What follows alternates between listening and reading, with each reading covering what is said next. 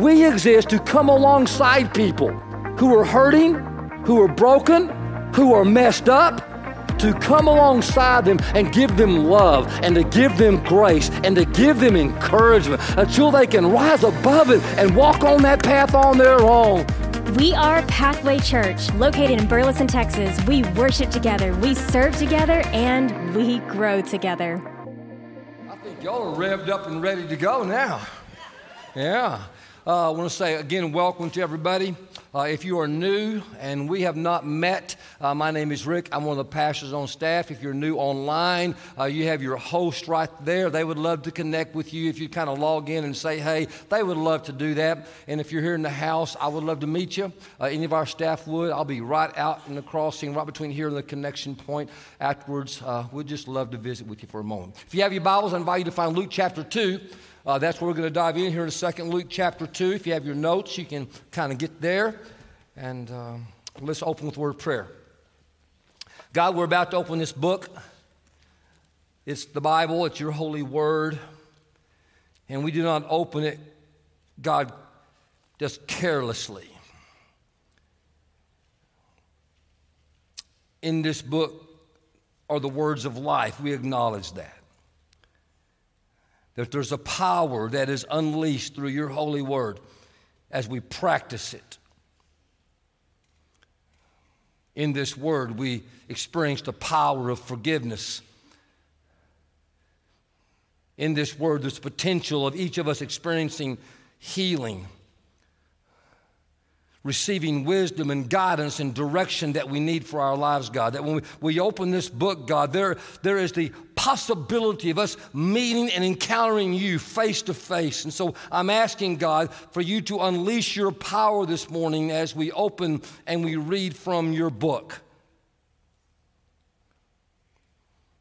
I ask, God, that someone experience you fresh and new in a very powerful way. In Jesus' name I pray, amen. Anytime that you or I receive any sort of good news, we are wired to tell people about it. It's just in our DNA. If something exciting happens to you, something good happens to you, it's just kind of within us. We want to share it. We want to tell people about it. And I'm going to ask you to kind of get in touch with that in your own life as I kind of go through a few of mine. I remember the good news, the great news when I got my very first car. It was the summer of 1973. I just turned 18. It was my first car. I was about to move in and live with a family that was going to go my freshman year of college. And Mr. Ashbrook had this family friend who owned a used car lot. And this was my very first car. This is it right here. It looks kind of like this. It was a 1968 green Ford Torino. Well, we almost had it there, yeah. And that car doesn't look like much, and it really wasn't much. It already had a new engine put in it. I'd gone through one engine by the time I got it. It had no power, so that means you had to do this, young people, to get the windows to go up and down. You had to roll them up and roll them down. And the heater coils were kind of locked in, so the heat ran all the time, and it had no air conditioning. And then you notice it was a two-seater, so to get in the back, you had to fold the things down. You had to fold up to even get in it. But this guy was so excited about telling me about the car, and I was so excited about it. And he said, hey, listen, Mr. Ashbrook, Ray, you got to tell Rick the good news. He has to get down here right here. This car is going to be a chick magnet. So I was excited, and I spread the word. But he lied. Did not attract one. Not a one. So I said, that's bad news. Because see, sometimes while someone thinks it's good news for you, and they want to tell you, it ends up being bad news. And it was bad news. So I traded it in, and I got a puppy that looks kind of like this right here, this 1971 Pontiac Firebird. And I want to tell you, it was a chick magnet. I mean, it just attracted me like crazy, and it was really awesome for a young guy my age having this car until it got T-boned. I'm thinking it was a jealous boyfriend. I can't prove it, but it got T-boned, and that thing was total, and so I had to turn it in, and I got me a new T-bird, a new bird, and it was, instead of a Firebird, it was a T-bird, and I will tell you, it was a chick magnet. It was the chick magnet of all chick magnets because it got this chick right here. In fact, here's the car with that chick in it, and some 42 years and 11 months later, she's still my girl. And I'm telling you, that's good news, and I want everybody to know. Yeah. It was 36 years ago around this Christmas that I went to her and I told her, baby, I got some good news for you. I'm tired of running from God. I can't run anymore. So the good news is I'm going to seminary, and I think I really got to do this. And she kind of said, okay, I'm not sure if that's good news for me. I'm not sure I want to do that, but here's the deal. I will do it with you if you find a school in Texas, a seminary in Texas, and you have a job. Now, the chances of that are slim to none. So she thought she was in a pretty good spot. And I will tell you, I started interviewing places and sending out news replies. Nothing was turning up, but at this one little church in Burleson, Texas. It was called St. Matthew Church. I was like, you know what? If I could get a job there, I could go to TCU. Maybe they would accept me. So I applied 3 times. I applied and they said no. I applied, they said no. And I applied, they said no. And she thought that was great news. She told everybody, we're not going anywhere. All of our friends, our little church community, our boss, when we're staying here, it's good news. We're not going anywhere. And then out of the blue, I get this phone call in July. And they said, hey, we want you to come for an interview. And I came home with what I thought was good news. Babe, I got good news for you. Have you ever noticed again that sometimes what's good news to you is not good news to somebody else? But I'm here to tell you this morning, online or in the house, some 36 years later, I got so much good news I could share with you what God has done here in these past 35 years. Of life after life after life after life after life after family that's been changed and transformed. Such good news. Maybe it's more personal for you. It's a different kind of good news. Maybe you go back and you can think of the time that when you had your first kid. Maybe you were able to have kids and you think about, gosh, you remember the good news of when you had your first kid and you shared that. You know, Dallas and I have 3 sons. I remember the birth of each one of them. Each one was different and unique. And the first one, Dallas was in labor for about 20 hours. And after 20 hours of labor, they said C-section. But that little critter had been trying to come out so much, they had to get a vacuum cleaner to suck that kid out. And he had this little point right here on the top of his head, you know, even though he was a C-section baby. But I didn't care. I was proud of that cone-headed little critter. And I wanted everybody to know that, don't you know, hey, I got a new grandkid. I got a new kid. I got to share it. We're just wired to tell people good news. Maybe it's something even simpler. When you discover Bluebell ice cream, I remember when I discovered Bluebell ice cream, it was so good. I thought, how can anybody be an atheist if they taste Bluebell ice cream? And so I just started telling everybody the good news to make sure maybe that taste would change them and transform them. Or maybe somebody sends you a video. You get a little viral. You see something on TikTok. You see something, and that's just so incredible. I mean, you just want to share. You just keep on pushing share. Maybe even something like this right here. Are you out of bed? I can't sleep. It is past your bedtime. Okay. Back to bed. I'm just getting this. I left this down. I was scared, but then I wasn't very scared, but then I got scared again. I can see you. I was just gonna come down and put my shoes by the door, so in the morning they're already by the door. To your room. I know. I was just wondering, whether if they were going to impeach Trump. How do you know about that? I was in bed and my sock was itching, so I came to tell you that one of my socks was itching. I was gonna ask, how long do you think I-15 construction will be so cumbersome on Lehigh? I think I was sleepwalking. I was just gonna say, if you wake up in the morning and come in my room, say, good morning, I love you. I was just up thinking whether you're gonna be one of the Real Housewives of Salt Lake City. No, stay upstairs. I'm trying to. I can't stop. I can't help. Isn't that true? So something like that comes along your way, and it tickles your fancy. You go, gosh, she's got to see this. Oh, he's got to see that. And all of a sudden it goes viral. It's infectious. It spreads all around the world. You and I are wired that way. That's how God designed and made you. That when you receive something that means something or funny, you got to share it. Now, in that light, I want to share with you a statement from the Christmas story from Luke chapter 2, verse 17. When the shepherds had seen him, they spread the word. They had to make sure everybody knew.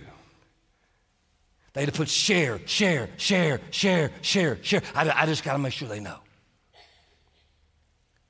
Down deep inside, that's how God has made and wired each and every single one of us. Consider this from the Christmas story back in Luke chapter 2, beginning at verses 1 and 2. This is what I want to visit with you about, but we've got to start right here. As we get ready for Christmas, as we prepare for Christmas, as we get ready for the celebration of that, I want you to consider these shepherds and what happens to them when we start this story. One moment they're shepherds. The next moment they have a message. One moment they're just taking care of a sheep. The next moment they're pushing share. And God used them to change people's lives. I want to visit with you as we go through the story. What would it look like for you to be a shepherd? To be used by God to be a life changer. In those days, Caesar Augustus issued a decree that a census should be taken of the entire Roman world. And this was the first census that took place while Quirinius was governor of Syria, and everyone went to their own town, their home, to register. So Joseph also went up from the town of Nazareth in Galilee to Judea, to Bethlehem, the town of David, because he belonged to the house and the line of David. Now I want to do a little historical context work for you to understand what's going on in the Roman world and what people would experience when they first heard some of this language right here. First of all, you notice verse 1, it says, in those days, Caesar Augustus, Caesar, issued a decree that a census, that's a code word for tax. That's all it is a code word for tax. Caesar is saying, everybody's got to pay more money, and I get the money. When you have that kind of power, one person says one word, and everybody has to empty out their pockets a little bit more, and it goes to him. This is Caesar. Caesar believed that he himself was the good news. We're going to learn more about that in a second. In fact, we'll go ahead and put this on there. Would you put this ancient inscription up there? This one, if you were to go back and do a little study, you would find this ancient inscription on some of the ruins, Caesar Augustus, and he put it there, Caesar Augustus himself is Savior of the world. He put that on the side of that building. Now, here's a little word study here for you if you're taking notes on a Roman world historical context. First one, the gospel, that is the good news. That's what gospel means, good news. Greek word is euangelion. Used all over the place. It actually means news that brings great joy. Caesar believed that he was the gospel. He was the Savior of the world. That he was the news that was bringing great joy to everyone. A technical phrase, that a new Caesar is coming to the throne. And when he becomes throne, that's good news for everybody. That's the language. It's loaded language. Here's another. Can you put the next little description up there? Here's another description. The birthday of God, he thought he was divine, that is Augustus Caesar, has marked the beginning of the good news. That is the gospel. That's the loaded language for the world. Okay? So when you know, just say this. The birthday of Caesar was regarded as the beginning of the gospel. That every time that he had a birthday, it was some symbolic thing. Now, I got to ask a question to any of you. Does anybody here, can you tell me the birthday of Augustus Caesar? I didn't know either. I looked it up. I will tell you, you missed it. September the 23rd. If you go to Hallmark, they do not have a section. Well, you can buy cards to send to someone to recognize the birthday of Caesar. But if you go to Hallmark, there are so many cards to celebrate the birthday of one some 2,000 years ago that continues to move and change the world. Caesar had all the money. Caesar had all the power. He had all the clout and all the influence. And he thought, and he told everybody, I'm the good news of the world. And in a way he was. Something called the Pax Romana, the peace of Rome. For the first time under his reign, there was peace all across the land. They built all these Roman roads. They could travel. There was peace. Prosperity. Everybody was making money. It was a wealthy time of prosperity. And they saw that as good news. And if you're reading this text before it gets too far in these day and times, here's what you would buy into in your notes, this political ideology that Caesar is the good news. That's what they would believe. They got to be talking about Caesar. But little did Caesar know when he said, okay, everybody's going to go home and you got to get a census so you could be taxed, that there would be a guy that he had never met that'd go back to a country that Caesar knew nothing about, that he had probably never been to, and this little man would go home, and his name was Joseph. all because he gave that decree. In your notes, number 2, the story of Christmas is the story of Joseph going home. We don't know much about Joseph's home. We don't know what kind of house it was. We don't know how big it was. We don't know if he had land. We don't know if he had a lot of family there. We don't know if he'd been there recently. But here's what we do know. We do know that there were ancient prophets who said, in this little town called Bethlehem, there would be a baby born, and he would be the Savior of the world. We know that Bethlehem in the Hebrew literally means house of bread. And that in Bethlehem a baby would be born, his birthday, where one day he would grow up and he would say, I am the bread of life. And anyone who hungers in the depth of their soul, if you come to me, you'll never be hungry for life again, because I am the way, I am the truth, and I am the life. And it all starts off because Joseph goes home. And little did he know what was about to transpire. I want you to think a little bit about what it means for you to go home for Christmas. Online, in the house, just think about it for a moment. Kind of go back in time, kind of go back to the childhood home. When I think about going home for Christmas and I going home like Joseph, back to my hometown, I think about the 9 houses that we lived in the first 18 years of my life.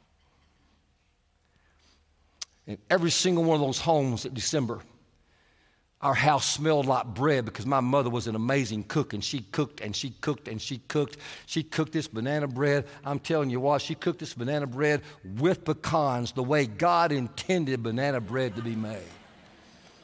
And she would cut off a little slice for me, and she would slide it in the oven and kind of get it kind of crispy, and she would put it on my plate with a 1/4 inch of butter the way God intended for banana bread to be eaten.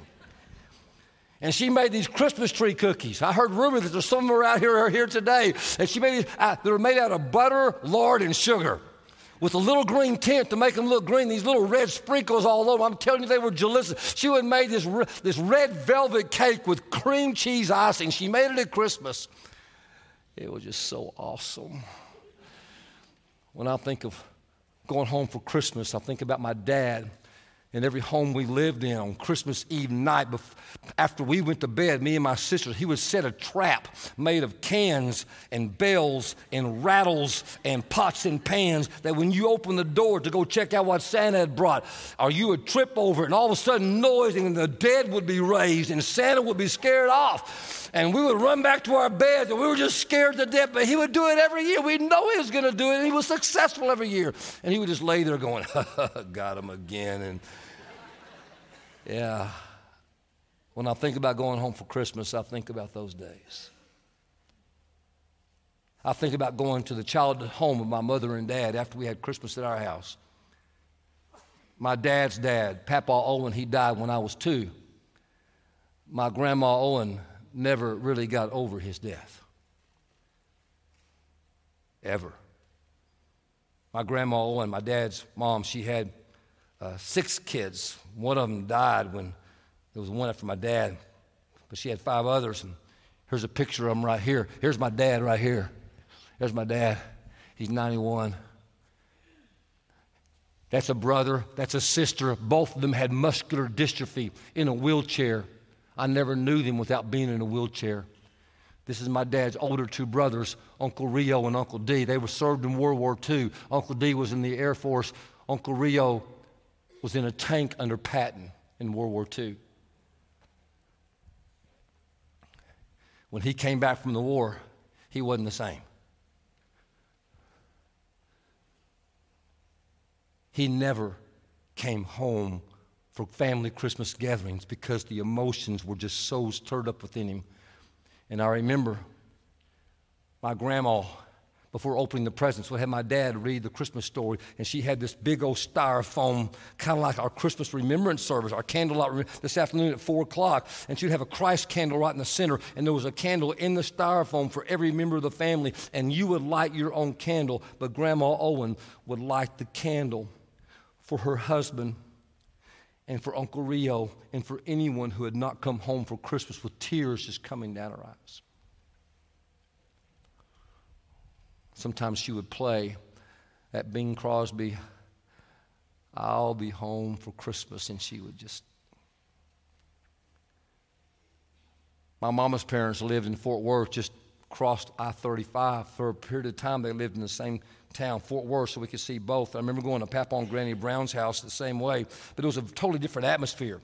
Because before the domino game broke out, for all night long domino game, and after the presents were wrapped, we all went to the piano because my grandparents, they had a gospel quartet. This was my grandparents. That is my Papa Brown. That is my Granny Brown. That is my mother right there. She sang in the quartet. And this is my Uncle Kenneth, and this is my Aunt Maggie. And they were just singers. They grew up singing. So my granny would go to the piano and start playing Christmas carols. And everybody got up and started singing. The whole house, it was so tiny, it just spread throughout the house.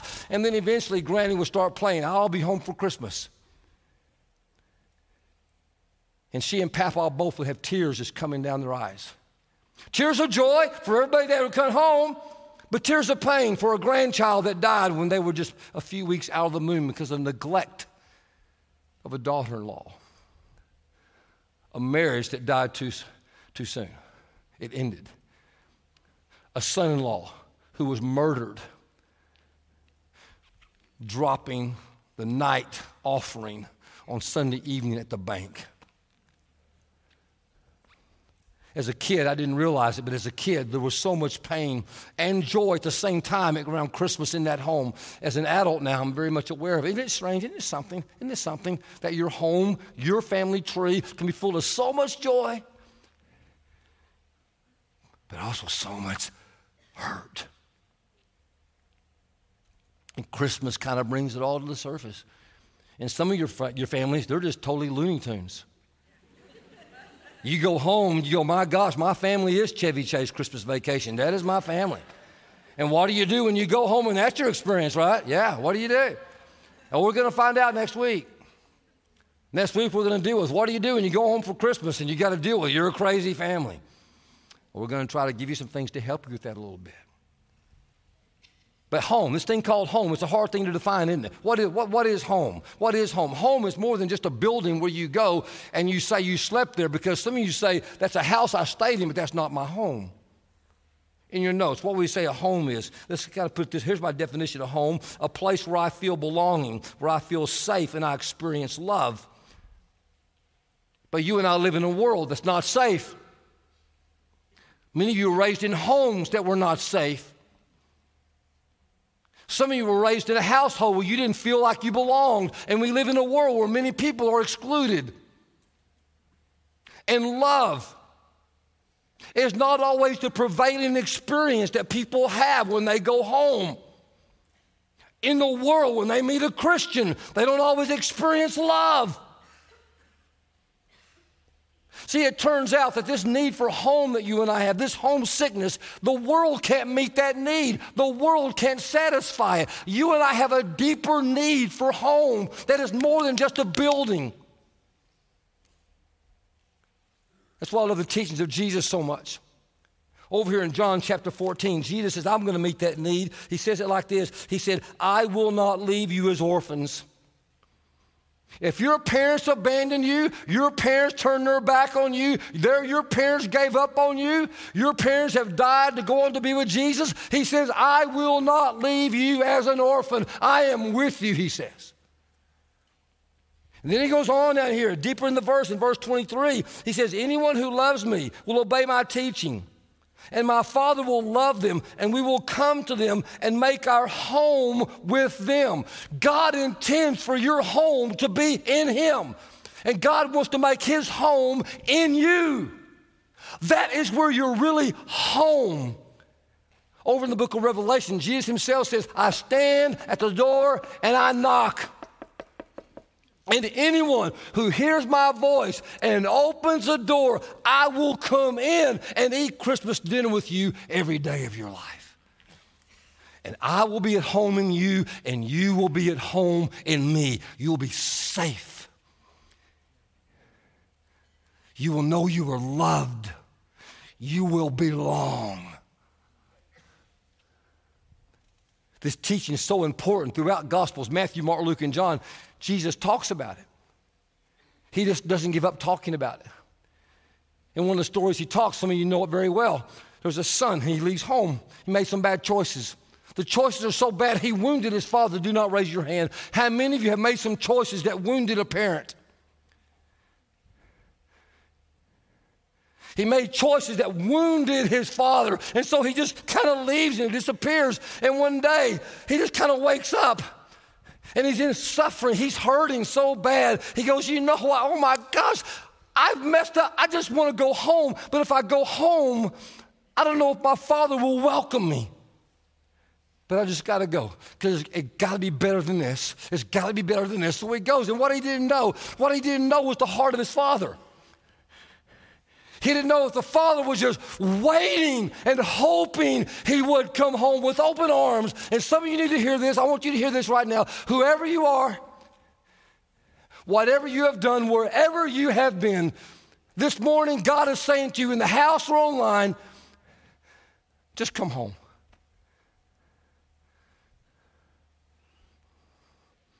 We'll work it out when you get here. I know we got stuff to talk about. Just come home. That's the heart of God for each of you, for you, for you, for you, for you. I want to make my home in you, and I want you to make your home in me. And that's the invitation. You can do that right now, wherever you're sitting, wherever you are in the world, you can do that right now. And he will come in. But if you've already accepted Jesus, if Jesus already has made his home in you and you've made your home in him, there's another invitation. And that's number 4 in your notes, to be a shepherd, to be a life changer who spreads the word that Jesus the Savior is born, that anyone who wants can be at home with God. I am asking you, Pathway Church, who have already found your home in Jesus, and Jesus found his home, to spread the word, to tell people, to be a life changer. And I can know many of you are going, well, man, because I know every time I bring this up, somebody's thinking, well, man, not me. I'm not taking the class. I don't know enough about the Bible. I've not been trained. I wouldn't know what to say. I don't know how to do it. Not me, not me, not me, not me. That's why we're talking about the shepherds. This is exactly why we're talking about the shepherds. Another historical context, if you're taking notes, you've got to back up. The shepherds were a despised occupation. In our days, you and I, we look at the shepherds, we've romanticized the shepherds. Oh, man, the shepherds. Isn't that so cool? Little shepherds, little sheep, little baby Jesus. Oh, that little cute little manger. Hey, I like to hang out with those guys. Cool guys. No. Those are not who the shepherds really were. The rabbis had a list of trades that were despicable that you would not want to do or be.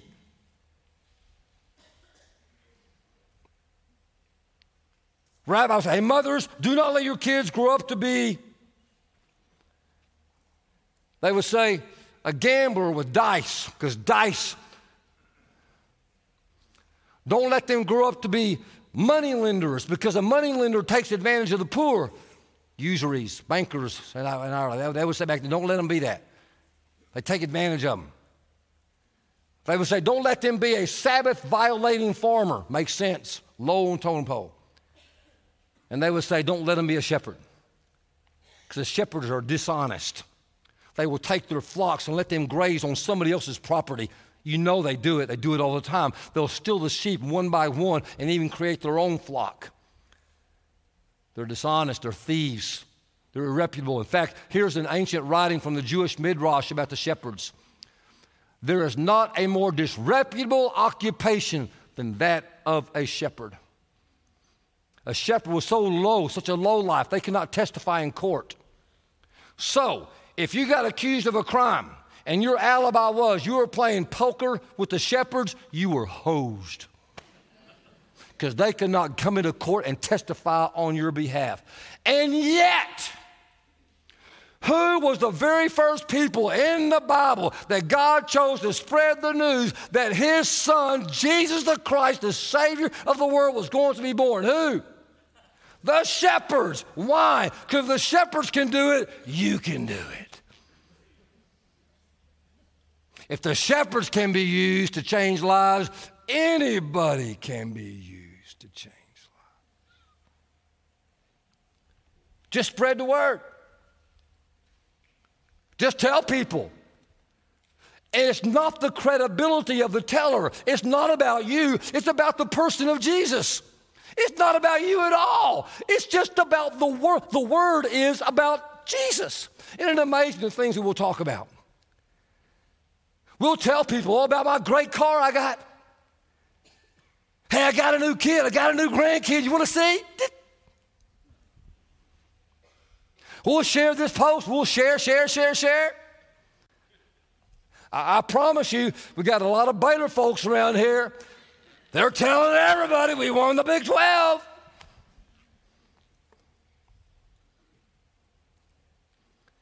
And yet we won't talk and tell people about what matters most.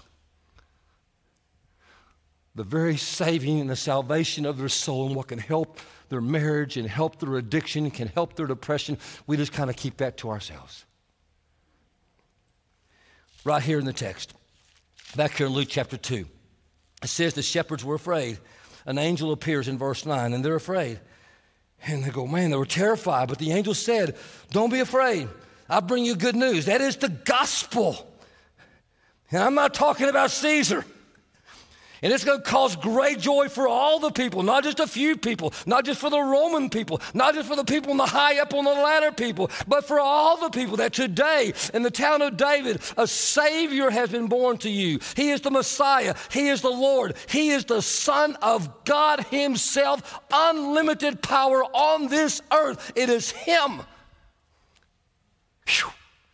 Tell people.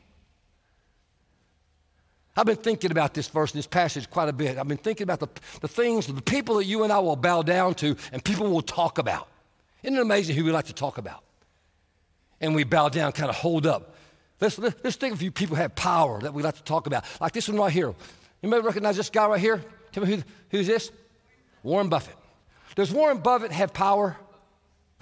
Unbelievable power. Sage of Omaha, there's one word out of his mouth. Whole stock market changes. Everything just changes. He just says something. Boom.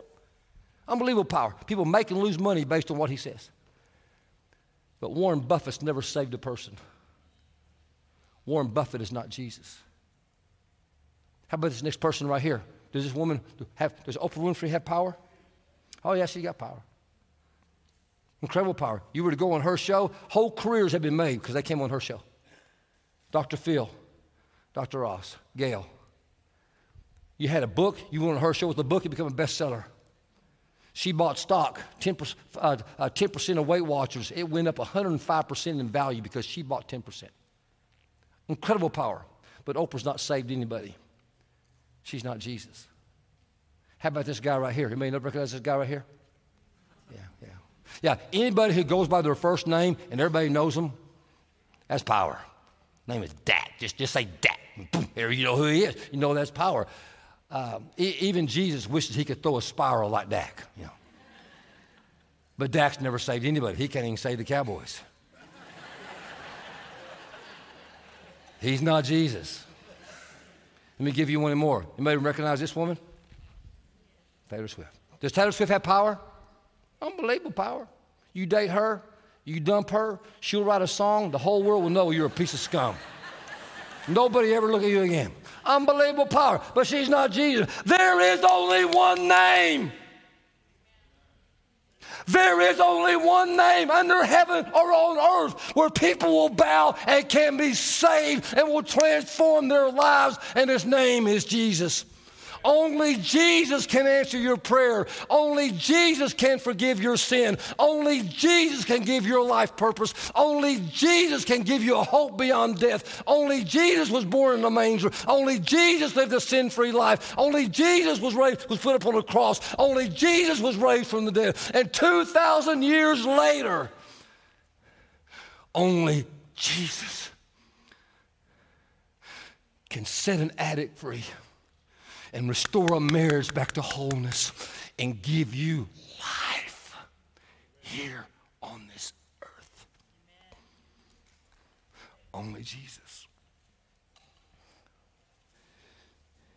And the shepherds, they spread the word. And they spread the word concerning this guy. They spread the word.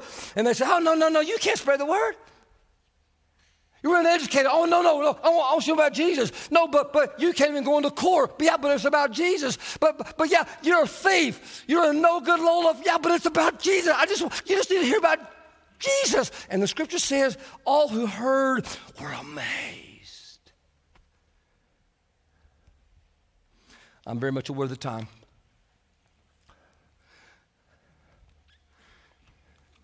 I'm asking you, as we approach Christmas, I'm asking you to be a shepherd. I had this gnawing conviction this year at Christmas. I do not want us to have a Christmas Eve service that's just another little warm, little fuzzy, feel-good little experience where you come here and light a little candle and go, oh, doesn't this feel good, and go home. I don't want that. There's too much at stake. I'm going to make you a promise. I am praying, and I'm praying, and I'm praying, and I'm asking many of you to pray. And I'm going to work to craft the most simple and clear, simple, easy message to understand about who Jesus is, that someone is just compelled. I got to know more about this guy named Jesus. I got to get connected to Jesus. We're going to try to create a service and a moment and a message where people are just going to go, man, I just got to know about Jesus.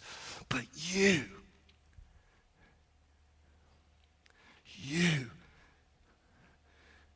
have got to spread the word. You've got to be a shepherd. Because here's what I don't want to happen, because I know this happens all the time. I'm here doing the teaching, and we're talking about stubbornness. And you start thinking, man, I wish so forth was here to hear this message. And I will tell you, usually that's a sin, because you're the donkey who needs to hear it yourself. And you're thinking somebody else ought to hear it. Or we're talking about lust. You go, oh my goodness, I wish so-and-so was here, but you're the lusty little guy or the lusty little woman that needs to deal with the honesty about your own lust. But you're thinking, man, I wish they were here. And on Christmas Eve, I don't want you saying, and I just wish so-and-so was here. Because everybody here in this room who's a follower of Jesus, you know what it's like to come at Christmas for your dinner, your family dinner at Christmas, and to start to have the Christmas prayer, and there's an empty chair. There's an empty seat.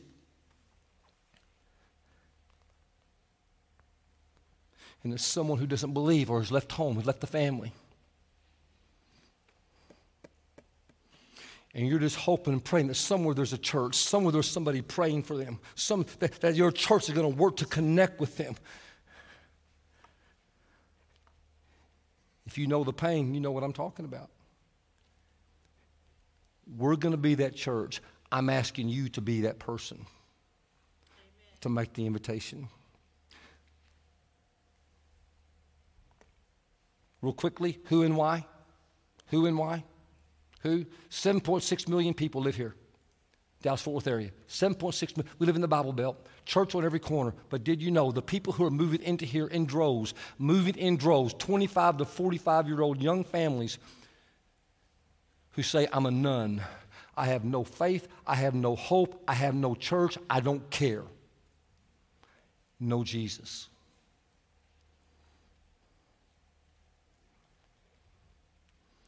And they're just waiting for an invitation.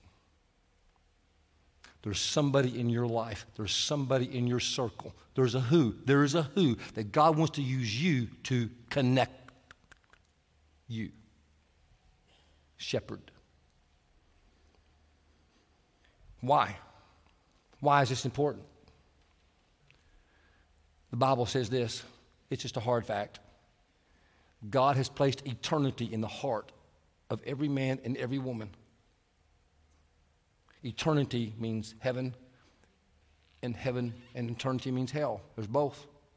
We don't talk about that a lot around here because churches have manipulated those words to emotionally kind of mess people up, and people have turned off because of how the church has used it, scaring people and all that. But the fact remains, we're all going to die. We'll all face death, and either eternity with God forever or eternity without God forever. And I don't want you on Christmas Eve going, man, I wish so-and-so was here.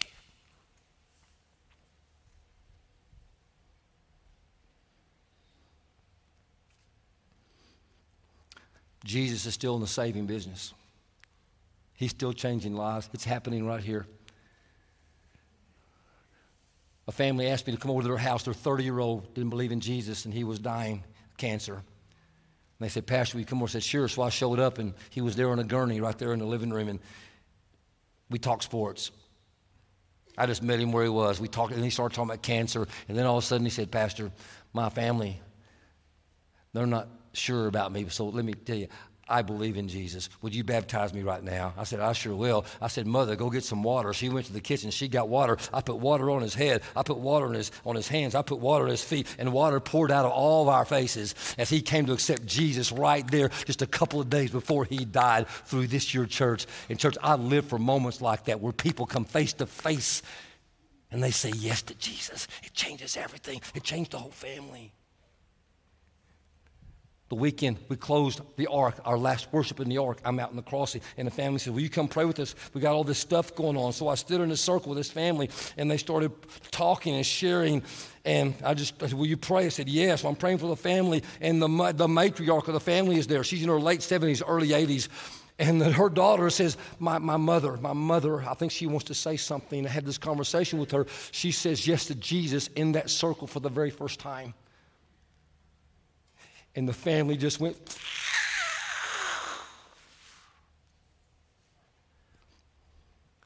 During COVID, Mom and Dad had a kid that was just a little hellion, a teenager, a little hellion. Anybody have any hellions in there?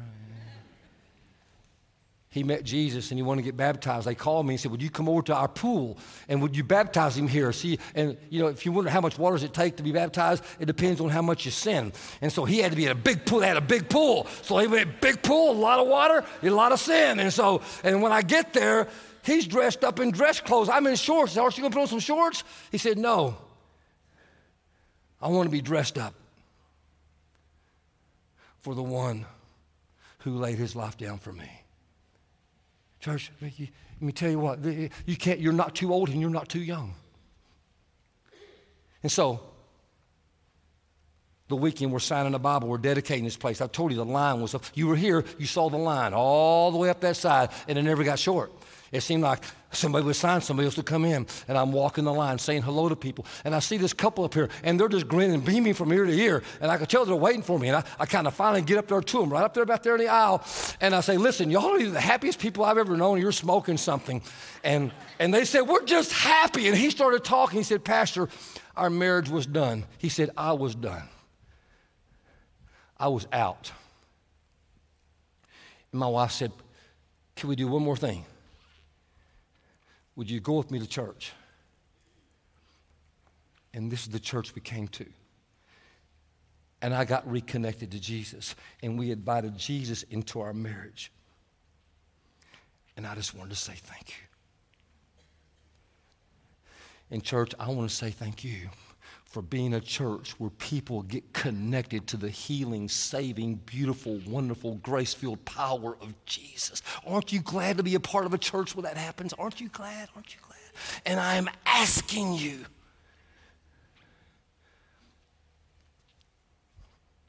to invite. Because there's nobody so high on the totem pole, so low, so beautiful, so educated, so smart that doesn't need to kneel before the cross, the throne of Jesus Christ. And so I'm asking you to make the invitation. Would you please stand for the closing prayer? Would you please stand? Christmas Eve, 3, 5, and 7 in this space right here.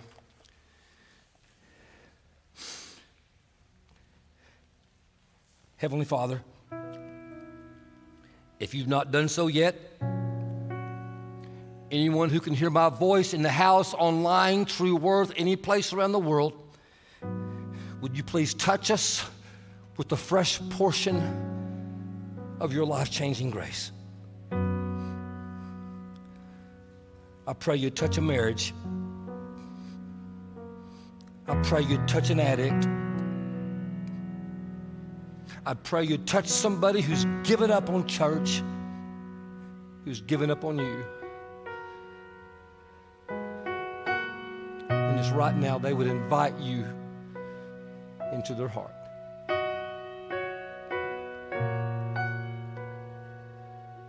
Father, would you help us, all of us, be overwhelmed again by the power of the gospel and the power of the name of Jesus Christ.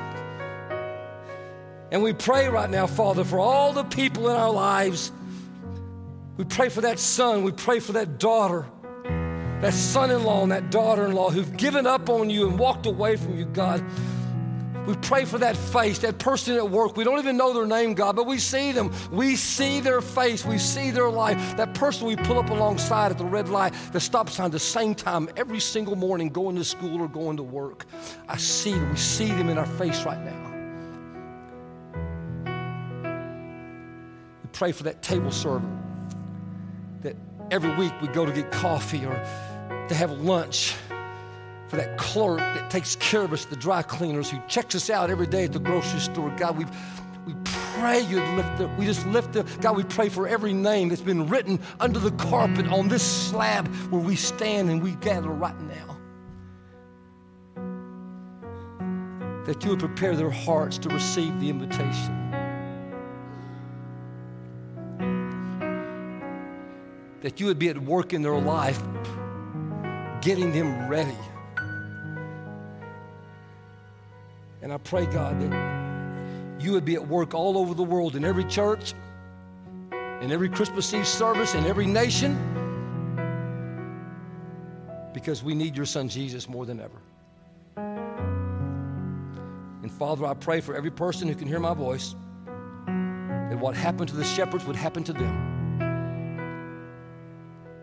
That they'll be so compelled, they just gotta share.